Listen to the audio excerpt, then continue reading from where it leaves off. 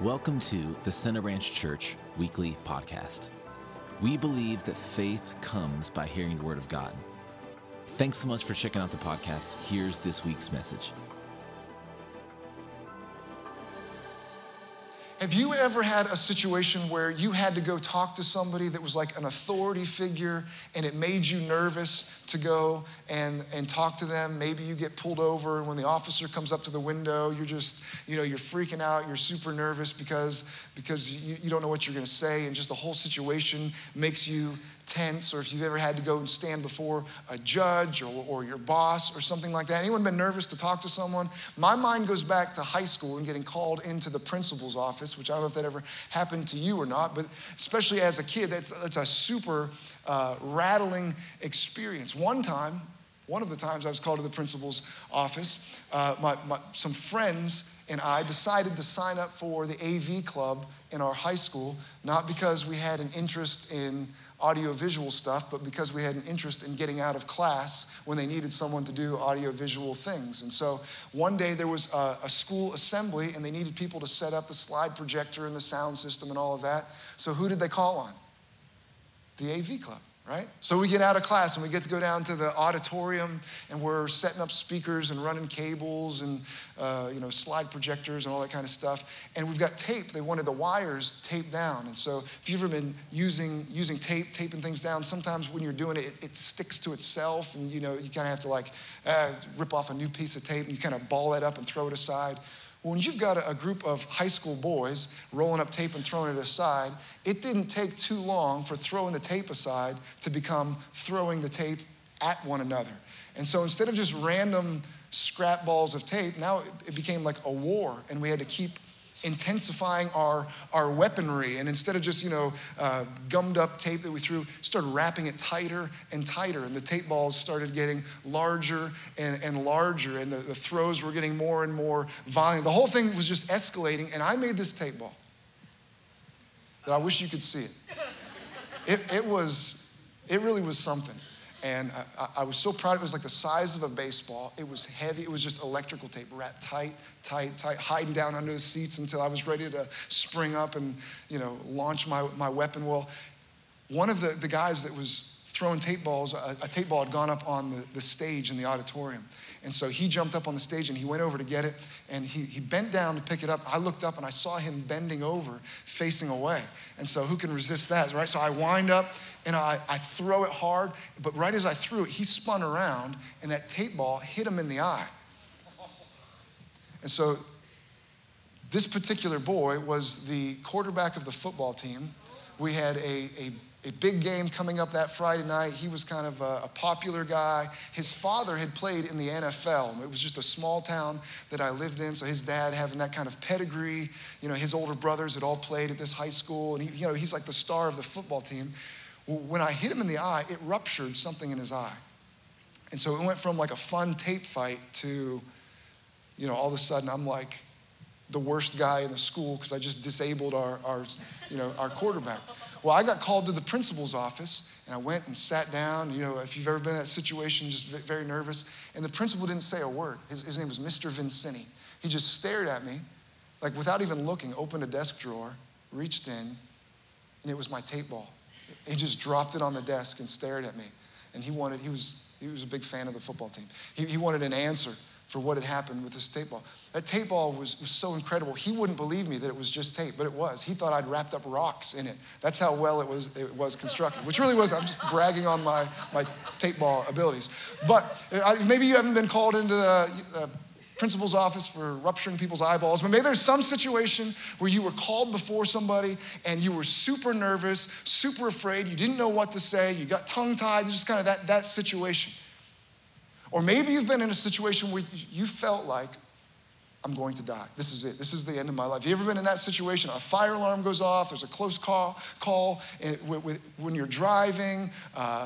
Whether it was real or not, there's certain moments where you feel like the adrenaline's going. You think my life is about to end. You hear something rustling in the woods. You know you're about to be attacked by a grizzly bear. It turns out to be a chipmunk or something. But in that moment, you feel like my life is about to end. You know that feeling I'm talking about? When Beth and I were in college, really early on, when we were dating, we were in a bad car accident. It was just her and I in the car. The driver, not important which one was driving, the driver fell asleep and went off the road, and the car flipped end over end 3 times. Neither of us were wearing our seatbelts. She was thrown from the car. She had to be rushed to the hospital, emergency surgery, all kinds of stuff. I had to get some staples and some stitches. Didn't need surgery or anything like that. Some people are just tougher than others and can handle that kind of thing better. But that's really beside the point. I fell asleep driving, and when I woke up to crunching metal, and the car was in the air. And so it wasn't, you ever had a moment where you're like, oh, you gotta veer back on the road or hit the brakes? I mean, it was well beyond that, right? I mean, we were in the air flipping. It was just a flash that I can remember. I don't remember much of it, just this moment of crunching and glass breaking, and in the air just for a moment, that feeling of panic, like, this is it. This is how it ends. This is how I die. If you had a situation like that, anyone, you can kind of relate to what I'm talking about. Now, if you could take those 2 instances, standing before a judge, sitting before the principal, whatever it is, a moment when you feel like your life is about to end, all of that anxiety, all of that pressure, if you can kind of merge those into one experience, that's what the Apostle Paul was experiencing in Acts chapter 22, 23, 24, 25, 26. He's repeatedly called before people to stand trial, the Sanhedrin, with Roman governors, with a king, and has to give an answer the whole time. His life is on the line. Acts chapter 22, he comes before the Jewish leaders, stands before the Sanhedrin. That night, Paul, as he's talking to these Jewish rulers, he gets insight that there's Sadducees and Pharisees, and without going too much into that, they believe differently, and he begins to highlight different doctrines, and so they turn on one another. Just very, very clever the way that he handled that. That night, while he's in prison, Jesus appears to him and says, be of good cheer, don't be discouraged, that just like you've borne witness of me in Jerusalem, you're also going to bear witness to me in Rome. There's a plot to kill him that's uncovered, and so they transfer him to Caesarea, where he stands now before Governor Felix. He stands trial before him. Governor Felix doesn't make a case, or doesn't make a ruling. He keeps putting it off. In fact, it goes on for 2 years. He's keeping Paul in custody. Every once in a while, Felix would call for Paul and talk with him. He was hoping to get a bribe, but he also liked to hear Paul talk, until it got him frightened, convicted. And then he'd send Paul away and he'd call for him a later time. That he would feel conviction when he was listening to Paul talk about Jesus. And then he would avoid the situation until another time, and there's no record that he ever actually responded to the conviction, which is just a bit of a side note. But when the Lord is dealing with your heart, don't put it off until later. When the Lord is convicting you of something or speaking something to you, it's a mistake to say, I'll respond to this another time, I'll do it later, and just to continue to play with that conviction and to take it for granted. When God deals with your heart, you need to respond. Amen? So after 2 years, he gets replaced by a guy named Festus. Festus comes. He stands trial before him. King Agrippa comes to visit. Acts chapter 26, Paul has to stand before him and give testimony. And this time he tells again the story of how he was on the road to Damascus when Jesus appeared. A light shines. Paul, or Saul, at that time, why are you persecuting me? It's the 3rd time we have an account of that instance in the book of Acts. So over and over again, his life is on the line. And when he stands before these different men and these different groups, the high council of the Jews, he speaks articulately. He has insight. He's able to turn the Sadducees and the Pharisees against one another. He seems so calm. He doesn't seem to be afraid. He never says, I just want to go home. I don't like this. He doesn't recount and renounce following Jesus. He's so brave, so determined. We've read passages where while he's on his way to Jerusalem, people are pleading with him, don't go. He could have avoided this whole situation. What was operating on the inside of him that he wasn't racked with fear, that he could speak so clearly? And there's a lot going on in these chapters, but what I feel to do today is just to use them to circle back around to one of the major themes of the book of Acts and the importance of us being filled and empowered, equipped, anointed by the Holy Spirit. Listen to what Jesus said in Mark chapter 13, verse 11. It says, but when you are arrested and stand trial, this is Jesus talking. Well, That's exactly what Paul was dealing with, right? It says, when you are arrested and you stand trial, don't worry in advance about what to say. Just say what God tells you at that time, for it is not you who will be speaking, but the Holy Spirit. That's exactly the situation Paul was in. How could he speak like that before those men, deciding his fate with all that on the line? How could he have the insight and present himself so articulately and clearly and so calmly? Well, according to Jesus, it wasn't really Paul doing the speaking, was it? Who was it? It's the Holy Spirit operating in him. And it says it won't really be you speaking. The Spirit of God is going to be the one who is speaking through you. So he's calm, he's not afraid, he's not wringing his hands. Listen to 2 Timothy chapter 1, verse 7. It says, for God has not given us a spirit of fear, but of power and of love and of a sound mind. Paul wrote that to Timothy, talking about the spirit that God does want you to be filled with and a spirit that God doesn't want you to be filled with. It says God has not given us a spirit of fear. One, fear is a spirit, and God hasn't given it to you. And so if it's something that doesn't come from God, then we don't want it. We just want what's from the hand of God, amen? So it says God has not given us a spirit of fear. God does not want fear operating in your life, controlling you, leading you, manipulating you, anxiety, timidity, worry, stress. It's all aspects of the spirit of fear, that God has not given that to us. So things going on with your kids, things going on with your finances, things concerning your future, things concerning the government, things concerning money and what that's going to look like moving forward, things concerning a new strain of COVID and mandates and all of that. We need to be aware of them. We need to respond appropriately. But what we don't need to do is to allow a spirit of fear to come in and access our hearts and minds, amen? The spirit that God has given us, it says, is not a spirit of fear. It's actually quite the opposite. It's a spirit of power. Instead of fear, there's an empowerment. God gives us that spirit. When it's talking about a spirit of power, who is he talking about? He's talking about the Holy Spirit. In Acts chapter 1, what did Jesus say when he told them to wait in Jerusalem? He said, you will receive power when the Holy Spirit comes upon you.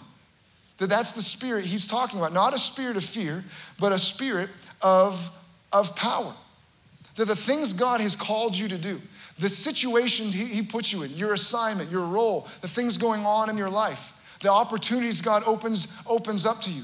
God doesn't lead you there, guide you, give you those opportunities to watch you struggle and fail and flounder. Those are opportunities for the power of God to be manifest and on display in your life.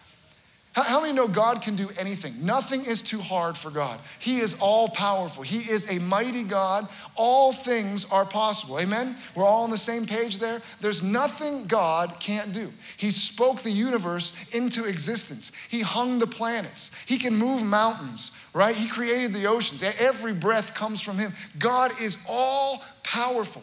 Nothing is impossible for God. But when we talk like that, that's really a fair expectation of someone who claims to be God, isn't it? Right? So it's not really exciting news that God is powerful. You would expect God to be powerful.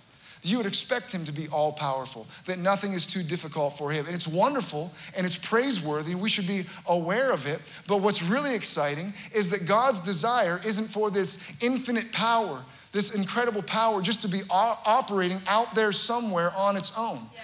The exciting part is he wants to use you to manifest that power, that nothing is too difficult for God operating in you and through you. And when you have that understanding, it's not just a God out there somewhere that nothing is too hard for, but you know with God on your side, nothing is too difficult for you. That's why Paul could say, I can do all things through Christ who strengthens me. So it's not just God out there, God, you can do anything. I can do all things through Christ because he puts his strength, that strength that I can easily praise when it's out there somewhere. It can be difficult for us to have a faith that we can also praise it when it's operating on the inside of you. That you are the temple of the Holy Spirit. That the God that can do all things lives on the inside of you. Amen? God can do anything and he lives on the inside of you. I can do all things through Christ who gives me strength. So God has made a way for that infinite power to live on the inside. How? He's given you the spirit of power, his own Holy Spirit. which is wonderful, but just knowing that on its own is not enough. We've got to develop ourselves. We've got to learn how to yield more and more. Allow the Holy Spirit to become more effective in our lives. And so I want to take a few moments this morning and focus on the importance of praying in other tongues, praying in the Holy Spirit, and the important role that plays in our lives as believers. So that's where we're headed. I want to back up a little bit. If you have your Bible, you can turn to John chapter 14. John chapter 14. And while it's not directly mentioned in the chapters that I referenced today, we know, reading through the book of Acts, the Holy Spirit speaking, strengthening, guiding, directing, enabling is really an overarching theme throughout the book of Acts. The strength of God's Spirit on display in who? In the church. It's important for God's people to be filled with the Holy Spirit. John chapter 14, verse 15, Jesus says, "If you love me, keep my commandments. I'll pray to the Father, and he will give you another helper, that he may abide with you forever, the Spirit of truth, whom the world cannot receive, because it neither sees him nor knows him, but you know him, for he dwells with you and will be in you." Now, this is part of a teaching Jesus talking to his disciples the night he's going to be betrayed later. Won't be long before they kill him. He's talking to his disciples, and he's getting them ready for what's going to happen next. And something he keeps on talking about in John 14, 15, 16, 17, all part of the same sermon or message, is he's talking about how he's going to send another helper. This word helper, it's translated helper in this translation, is a Greek word talking about the Holy Spirit. And it's a rich word. It can be translated different ways. Helper, one who comes alongside, a comforter, a teacher, a strengthener, one who puts strength in. It's talking about the Holy Spirit. He's going to send the Holy Spirit to give strength, to help, to enable, to empower, to guide, to direct, to comfort, to come alongside you. A couple of chapters later, as Jesus is continuing to talk, he says, it's actually better for you, don't be sad that I'm going away, it's better for you that I go away, because if I don't go to the Father, then what's going to happen? The one who's going to come and strengthen you, he won't come. It's better that I go away, because if I don't go, the strengthener isn't going to come. When Jesus was ministering, as wonderful as his ministry was, he was just one person. And so the center of God's power was Jesus. Wherever he was located, that's where you needed to be. Because the Father's in heaven. Jesus says, unless I go there, the Holy Spirit's not going to come. So he was the part of the Trinity that was at work on the earth. So the woman with the issue of blood who said, if I can just touch the hem of his garment, right? I just need to get to Jesus. If I can just get to him, I know I can be healed. She was right, because that's where the power of God was. I've got to get to him so I can receive what only God can do in my life. But Jesus says, I'm going to go away, and so instead of there just being one focal point of the power of God, I'm going to fill people with my Spirit, and then there can be a bunch of Jesus going all over, carrying the power and the presence of God, that you can lay hands on the sick and see them recover. You can speak on God's behalf, that the gifts of the Spirit would be evident and manifest in your life. And so instead of one person, an army of people carrying the Spirit of God all over. And this is important for us to understand. The Holy Spirit is the part of the Trinity that's active and working in the earth today. And we've talked about this before, but it is important. God the Father is in heaven. The Bible says Jesus is seated at the right hand of the Father. So where's Jesus? In heaven. And Jesus sent the Holy Spirit. So it is a strategy of the enemy to bring confusion to people when it comes to the person and the role, the ministry of the Holy Spirit. So if the enemy loses you to the kingdom, you believe in God, you accept his son Jesus, you believe that there's no way to the Father except through his son, that's wonderful. The enemy doesn't want to see that happen, but if that does happen, his next best option, he couldn't confuse you about who Jesus is. His next best option is to confuse you about who the Holy Spirit is. That's why if we were to get every pastor from Harrison County together in a room and we talked about God the Father, we could sing a song and worship him together. Then we could say, hey, now let's talk about Jesus. We could high five about Jesus. Isn't Jesus awesome? He's the Son of God. He's our Savior. But when the person of the Holy Spirit came up as a subject of discussion, all of a sudden there'd be lines drawn. There'd be people say, man, I don't like that group of people. I don't like those pastors. It would get tense. It would get uncomfortable. Some people might get angry. Why? Because the enemy has been strategic about causing confusion when it comes to the person of the Holy Spirit. Why the Holy Spirit? Because the Holy Spirit is the part of the Trinity that empowers us and is at work in the earth today. So if he can get people confused, there's bodies of believers, they love Jesus. They won't talk about the Holy Spirit. It's God the Father, God the Son, and what's his name? He's relegated to, there's too much confusion, that doesn't just happen. That's intentional. But we can be intentional and say, okay, if that's what the enemy's trying to keep us from, there's something precious and powerful and important about us knowing and being filled with God's Holy Spirit. Instead of being rendered an impotent, powerless church, we can receive, like Paul said, not a spirit of fear, but a spirit of power and love and soundness of mind. So in this passage, Jesus says, I'm going to send you another helper, the Spirit of truth, verse 17, the Spirit of truth, whom the world cannot receive. If the world can't receive the gift of the Holy Spirit, then who can? If it's not for the world. The world can't, so if you're part of the world, you cannot receive the Holy Spirit. Who can receive what Jesus is talking about? This is something special for people that are no longer part of the world, that they've accepted Jesus and they have come out of the world, right? Jesus is God's gift to the world. John 3:16, God so loved the world, he gave his only son. So whoever believed in him wouldn't perish but have everlasting life. Jesus is a gift to the world. Many of us have accepted Jesus. We're in the family. But once you're in the family, now there's another gift, not for the world. Jesus said the world can't accept him, can't receive him. But once you're in the family, you're not a part of the world anymore. And now you are eligible to receive this second gift. So that lets us know it is a second work apart from salvation. There's something in addition to salvation. That Jesus is God's gift to the world. The Holy Spirit is God's gift to the church or to his sons and to his daughters. He says the world cannot receive him.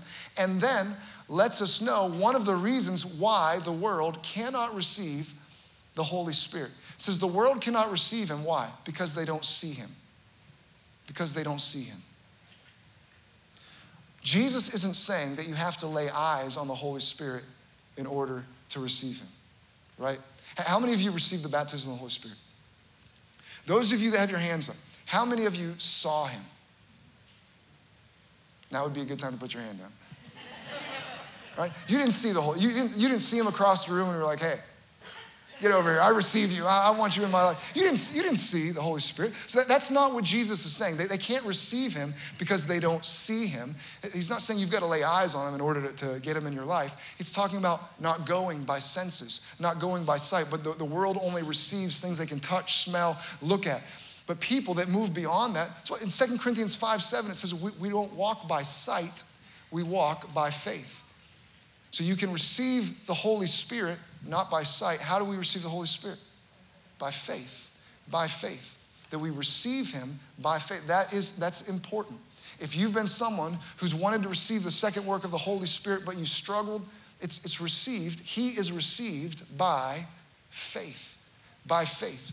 It also lets us know that walking according to the senses, even once you've been filled with the Holy Spirit, that being sensual, going by the natural, going by things that you can see, is a hindrance to the flow of the Holy Spirit in your life. Once you start relying on the way things look and your own reason, it is a hindrance to the moving of God's Spirit in your life. So Jesus tells his disciples, it's better for you that I go away. I'm going to send you this helper. The world can't receive him, but you can. And then in Acts chapter 1, he says, wait in Jerusalem for the promise of the Father. You'll receive power when the Holy Spirit comes upon you. Acts chapter 2, they're waiting. They're waiting. God pours out his Holy Spirit.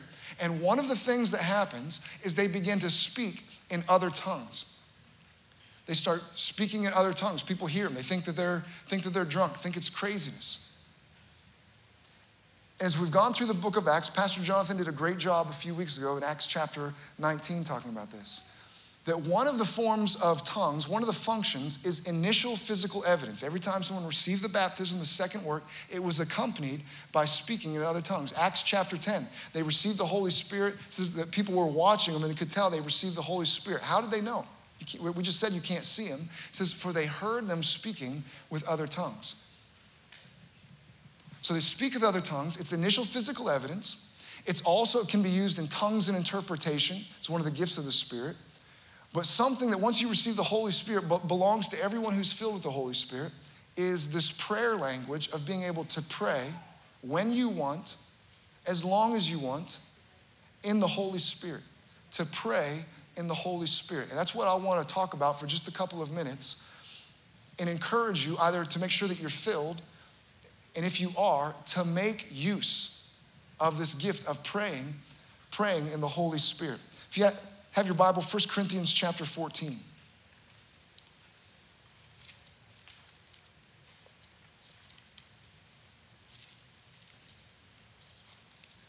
First Corinthians chapter 14,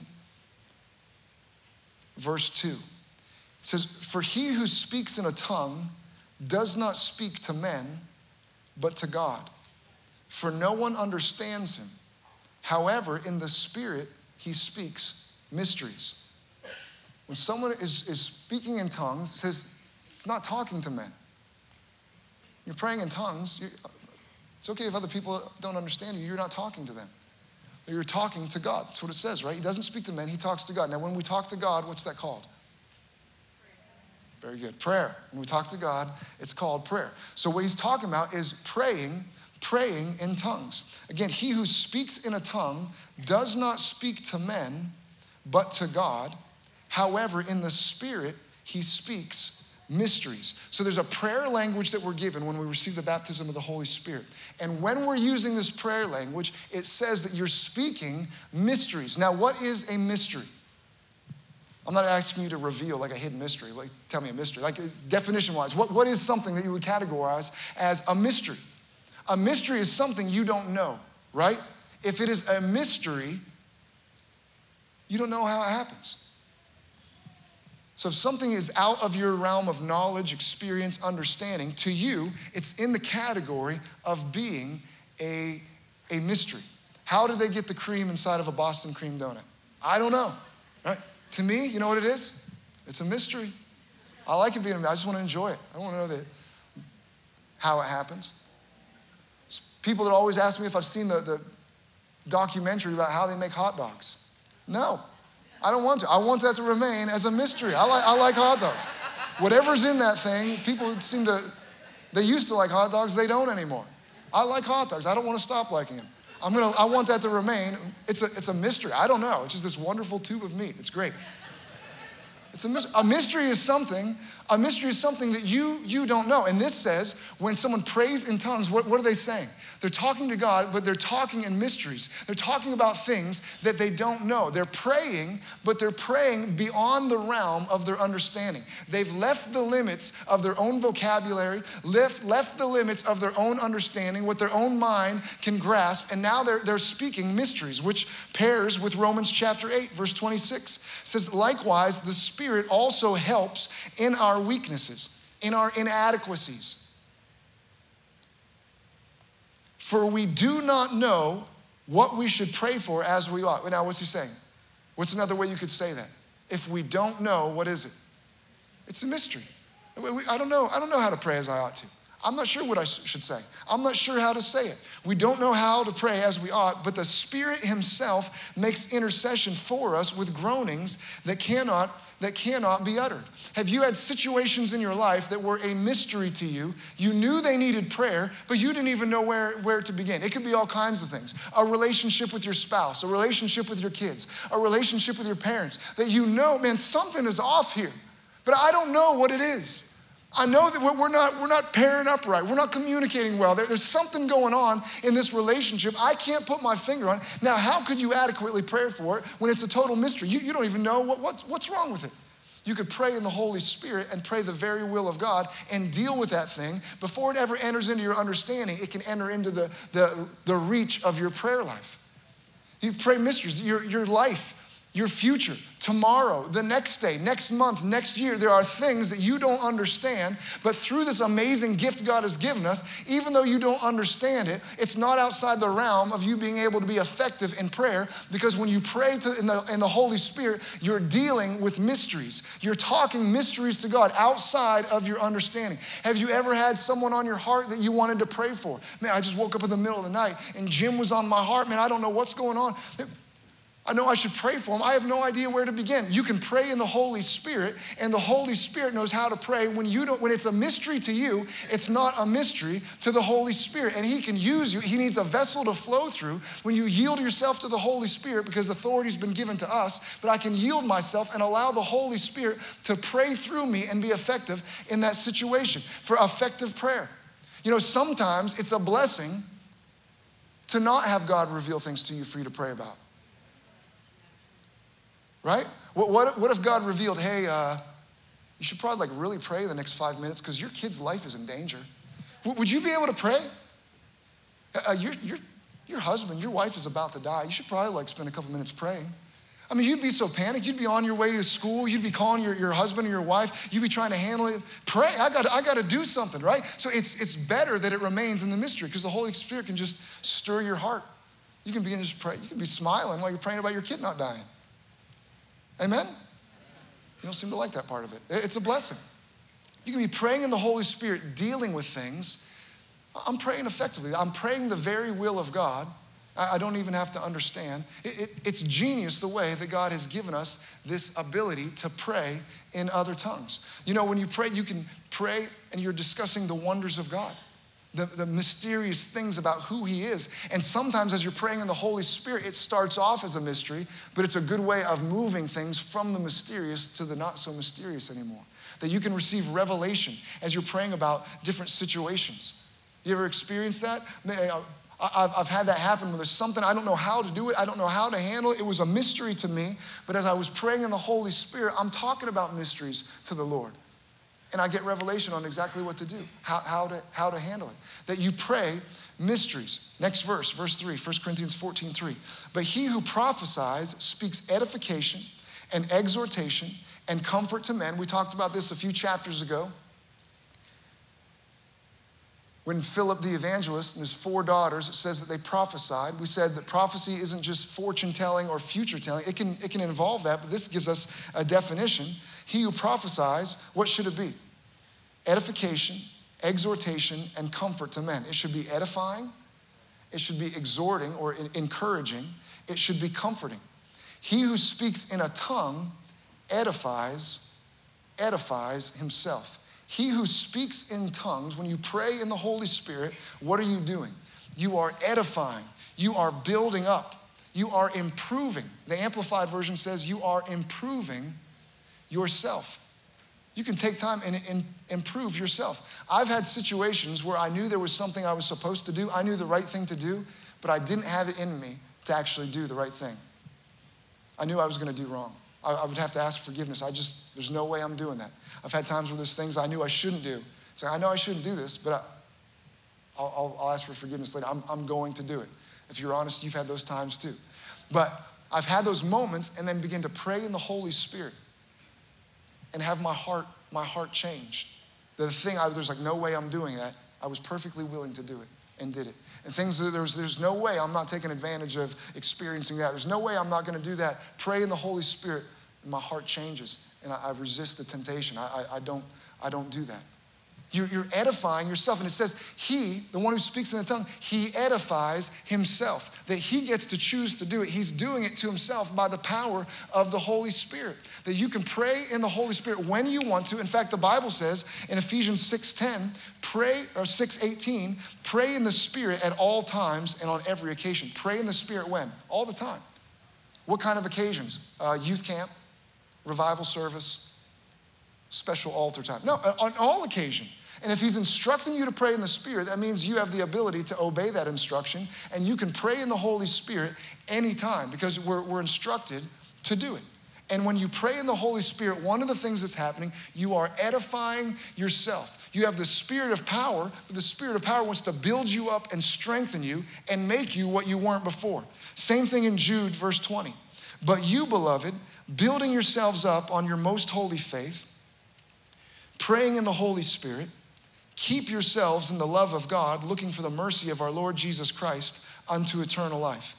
Building yourself up in your most holy faith. How? How am I supposed to build myself up? Praying in the Holy Spirit. Build yourself up. Let me read it to you in the Amplified. It says, but you, beloved, build yourself up, founded on your most holy faith. Make progress. Rise like an edifice, higher and higher, praying in the Holy Spirit. It says make progress. How do I make progress? Spiritual progress. By praying in the Holy Spirit. This is a year we've been saying of unusual spiritual progress. One of the ways that you can make progress is what? Take time to pray in the Holy Spirit.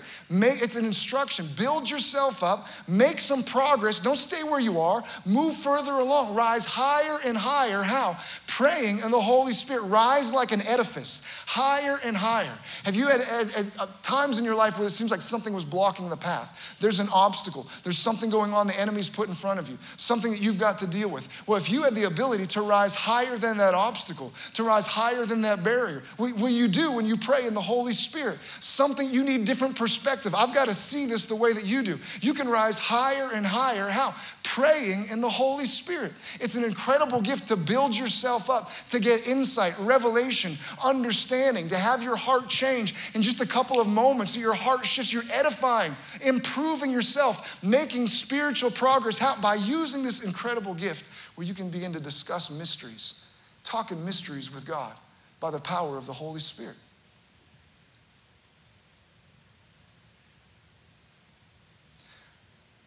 A few weeks ago, we were talking about this, and we talked about the way that you receive the baptism of the Holy Spirit and the way that you stay filled with the Holy Spirit. And we looked at John chapter 7, starting in verse 37, where Jesus says, if anyone is thirsty, let him come to me. If you believe in me, you can come to me and you can drink. And rivers of living water, as the scriptures say, rivers of living water will flow out of your belly. And then it lets us know when Jesus said this, he was talking about the Holy Spirit who had not yet been given because Jesus had not ascended to the Father. And so when Jesus says, if anyone's thirsty, anyone has a desire, what do they need to do? Come to him and do what? Drink. And when he says drink, what is he talking about? He's talking about the Holy Spirit. When Jesus said this, what he was referencing was the Holy Spirit. That you can come and you can drink. And you can drink to a point where rivers of living water flow from your belly. Then we talked about how to drink. I don't know if anyone remembers this. We did a little illustration, pouring water up here. Said if you're going to drink, what needs to happen is your mouth needs to be open.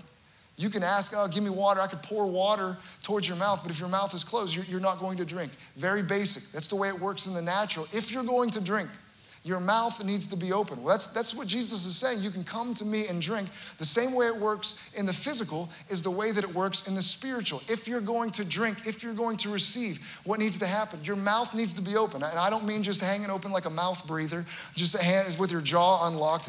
I'm talking about your mouth open, giving thanks to God, praising God, giving him an opportunity to fill you. When people want to receive the baptism of the Holy Spirit and they come and they just stand, they don't get filled with the Holy Spirit because you can't drink like that. You got to open your mouth, begin giving thanks. Just like it says in Ephesians chapter 5, verse 18, and do not be drunk with wine, in which is dissipation, but be filled with the Spirit. How? Be filled. This is a continual flow. Not just once. I was filled a few years ago. I had the Pentecostal experience. Keep it flowing, that river in your life. How are we supposed to do it? This is what we talked about. Speaking to one another in psalms, hymns, spiritual songs, singing and making melody in your hearts to the Lord, giving thanks always for all things to God the Father in the name of our Lord Jesus. Be filled. Keep that flow in your life. How am I going to keep that fill?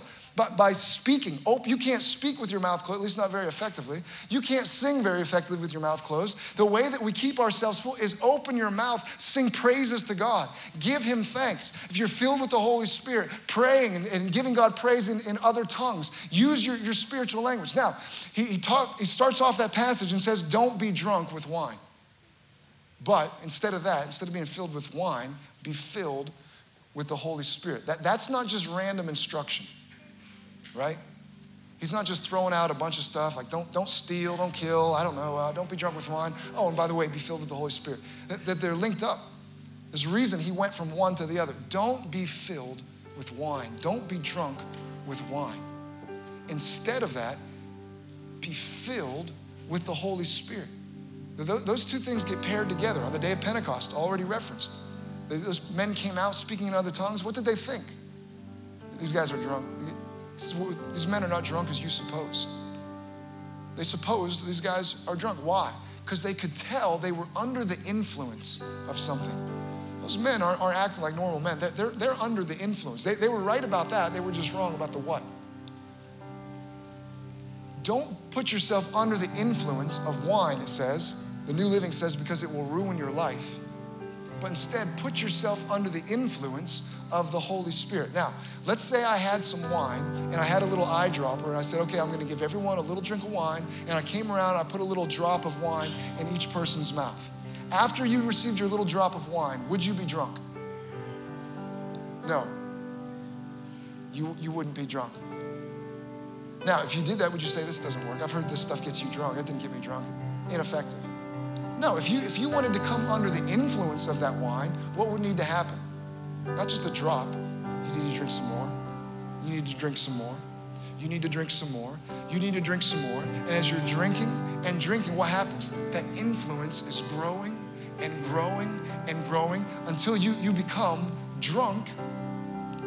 And then once you're drunk, you are now under the influence. What's that mean? So there's another force influencing my behavior, influencing the way that I'm acting, influencing the things that I'm saying. If you've ever spent time around drunk people, if you've ever been drunk people, then you've heard people say, maybe you've said, sorry, that was the alcohol talking. That wasn't me, that was the wine talking, if you know what I mean. People talk like that. Why? They'll even relegate their behavior and their words not to themselves, but to this other force that is active in their life. That wasn't me saying that. That was the alcohol saying that. That wasn't me doing that. That was the alcohol that made me do it. And he says here that kind of stuff will ruin your life. But there's another influence that you can come under that's similar, that you can find yourself saying things that you ever had that in the Holy Spirit? You say something, you know, man, that didn't come from me. That came from the Holy Spirit. You do things, you know that wasn't me. You were under the influence of the Holy Spirit. But how do you get there? Not by an eyedropper, but by being filled and being filled and being filled, by receiving more. Now this is key. Here's what I want to focus on for just the next couple of minutes, so stay with me. This is one of the reasons that people will experience the baptism of the Holy Spirit and then try to make use of this prayer language and end up disappointed. And maybe you've experienced it. Man, you got filled with the Holy Spirit, you got a prayer language, and start your day praying in other tongues. Get yourself filled with the Holy Spirit. Let that flow, let those rivers of living water flow out of your belly. So you get up in the morning and you start praying in the Holy Spirit. It feels kind of dry. It feels like nothing. Right? It feels like just me mumbling words. And then people will think, well, maybe I didn't get filled with the Holy Spirit. Maybe there's nothing to this whole prayer language thing. Edifying, maybe I misunderstood. Maybe I didn't receive. Anyone ever been there? Maybe I didn't receive the way that I thought. I don't know, maybe next time I'll try to really receive the baptism of the Holy Spirit. They don't understand to come under the influence the way that it works. We'll leave the wine illustration for just a moment. Hey, Autumn, will you grab that lawnmower for me?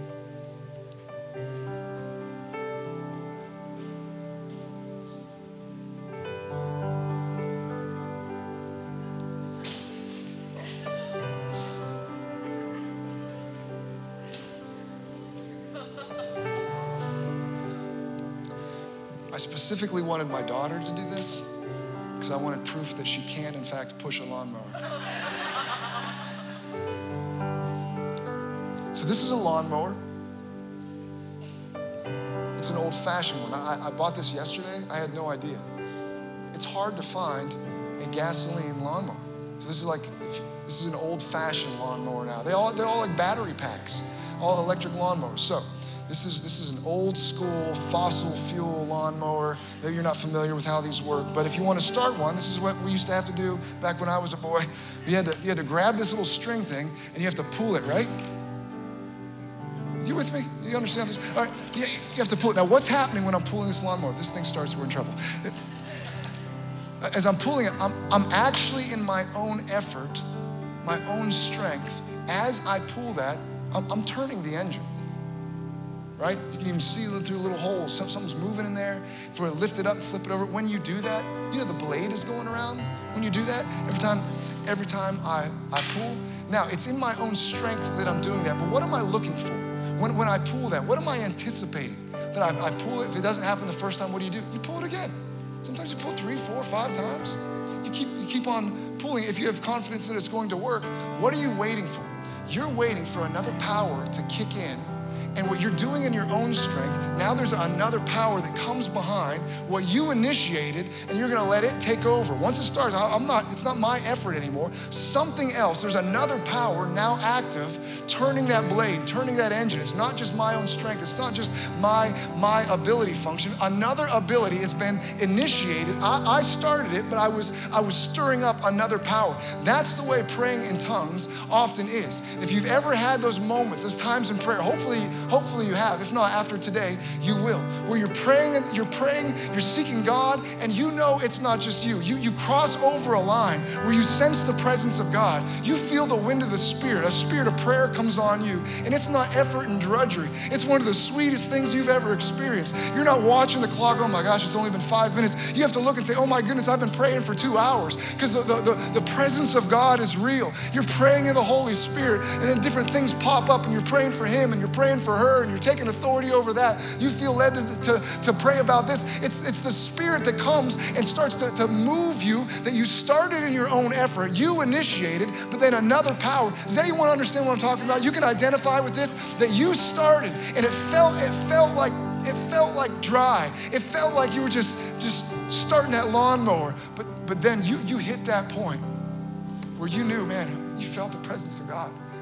Now, why would you keep on pulling if it didn't happen immediately? Faith.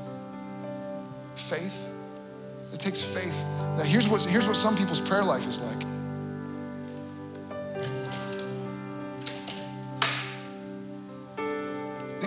They sputter a few words in tongues to say that they're still Pentecostal.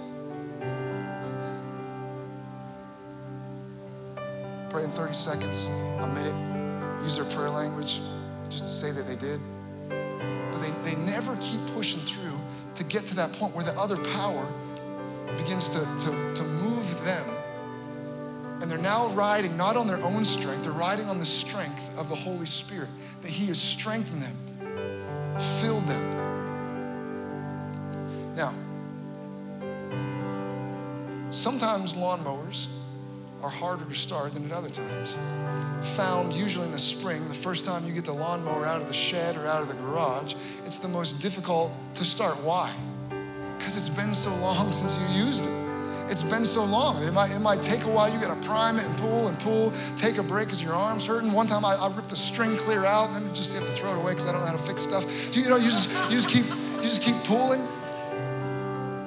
And it's effort, but once you get that thing running, right? Once it's flowing, it took so long at first. Usually, even if it took a long time to start, once it's going, you can mow half the yard, stop, take a break, get a glass of lemonade, go back at it. Now it starts right up. Why? Because you've got that, it's flowing, right? You've activated it. Some people, they haven't prayed in the Holy Spirit in weeks. Some of you haven't prayed in the Holy Spirit. You received the Holy Spirit. You haven't really used your prayer language. Not like I'm talking about. Maybe you've muttered a few words, but it's just that dry pulling. It's been months, maybe years. The enemies use that to discourage you. I don't know if there's much to it. I don't know if it's all that make it sound like praying in tongues is like a big deal, but it doesn't seem like. The enemies use that to discourage you, just to set it aside. And if he does that, he keeps you from talking mysteries, keeps you from effective prayer, keeps you from progress, keeps you from rising higher. And so this morning, I want to take a few minutes and one, pray for anyone who would like to receive this second work that the world can't receive, the gift of the Holy Spirit. But I also want to see people reactivate those that have been filled, but they've left it in the shed for too long. And stir back up and give you an opportunity to press past that point where it's your own strength, it's drudgery, and it's hard. Go beyond that. How do we do it? By faith. Let me read one more passage, and then we'll pray. Hebrews chapter 11, verse 11 says, by faith, Sarah herself also received strength to conceive seed, and she bore a child when she was past the age because she judged him faithful who had promised. Sarah, talking about Abraham's wife, also received strength to conceive seed. She received strength. How? By faith. She received it. Now, the way that the Greek word operates, it's translated receive, is different than the English word when we say receive. Because the English word, you can say receive and it be very passive. You go home and there's a package by the door. You received it. You didn't do anything, it's just there. You received it, somebody sent it. You receive emails, you receive a text. You're just sitting there. You cannot want it. I wish they'd stop. I keep receiving these texts. I wish they'd stop. You don't even want it, but you're still receiving. So it can be a completely passive, almost disengaged kind of receiving. And sometimes people apply that and want to receive from the Lord with that just like falling on them. I'm just completely passive. I just want to receive. That's not how she received strength. That's not the word that's used here. By faith, Sarah herself also received strength. It didn't just come on her. It didn't accidentally find herself strong and able to be who God has called her to be. That word in the Greek means to take hold of. It means to grasp. It means to grab. That she laid hold of strength. How? By faith. By faith, she received.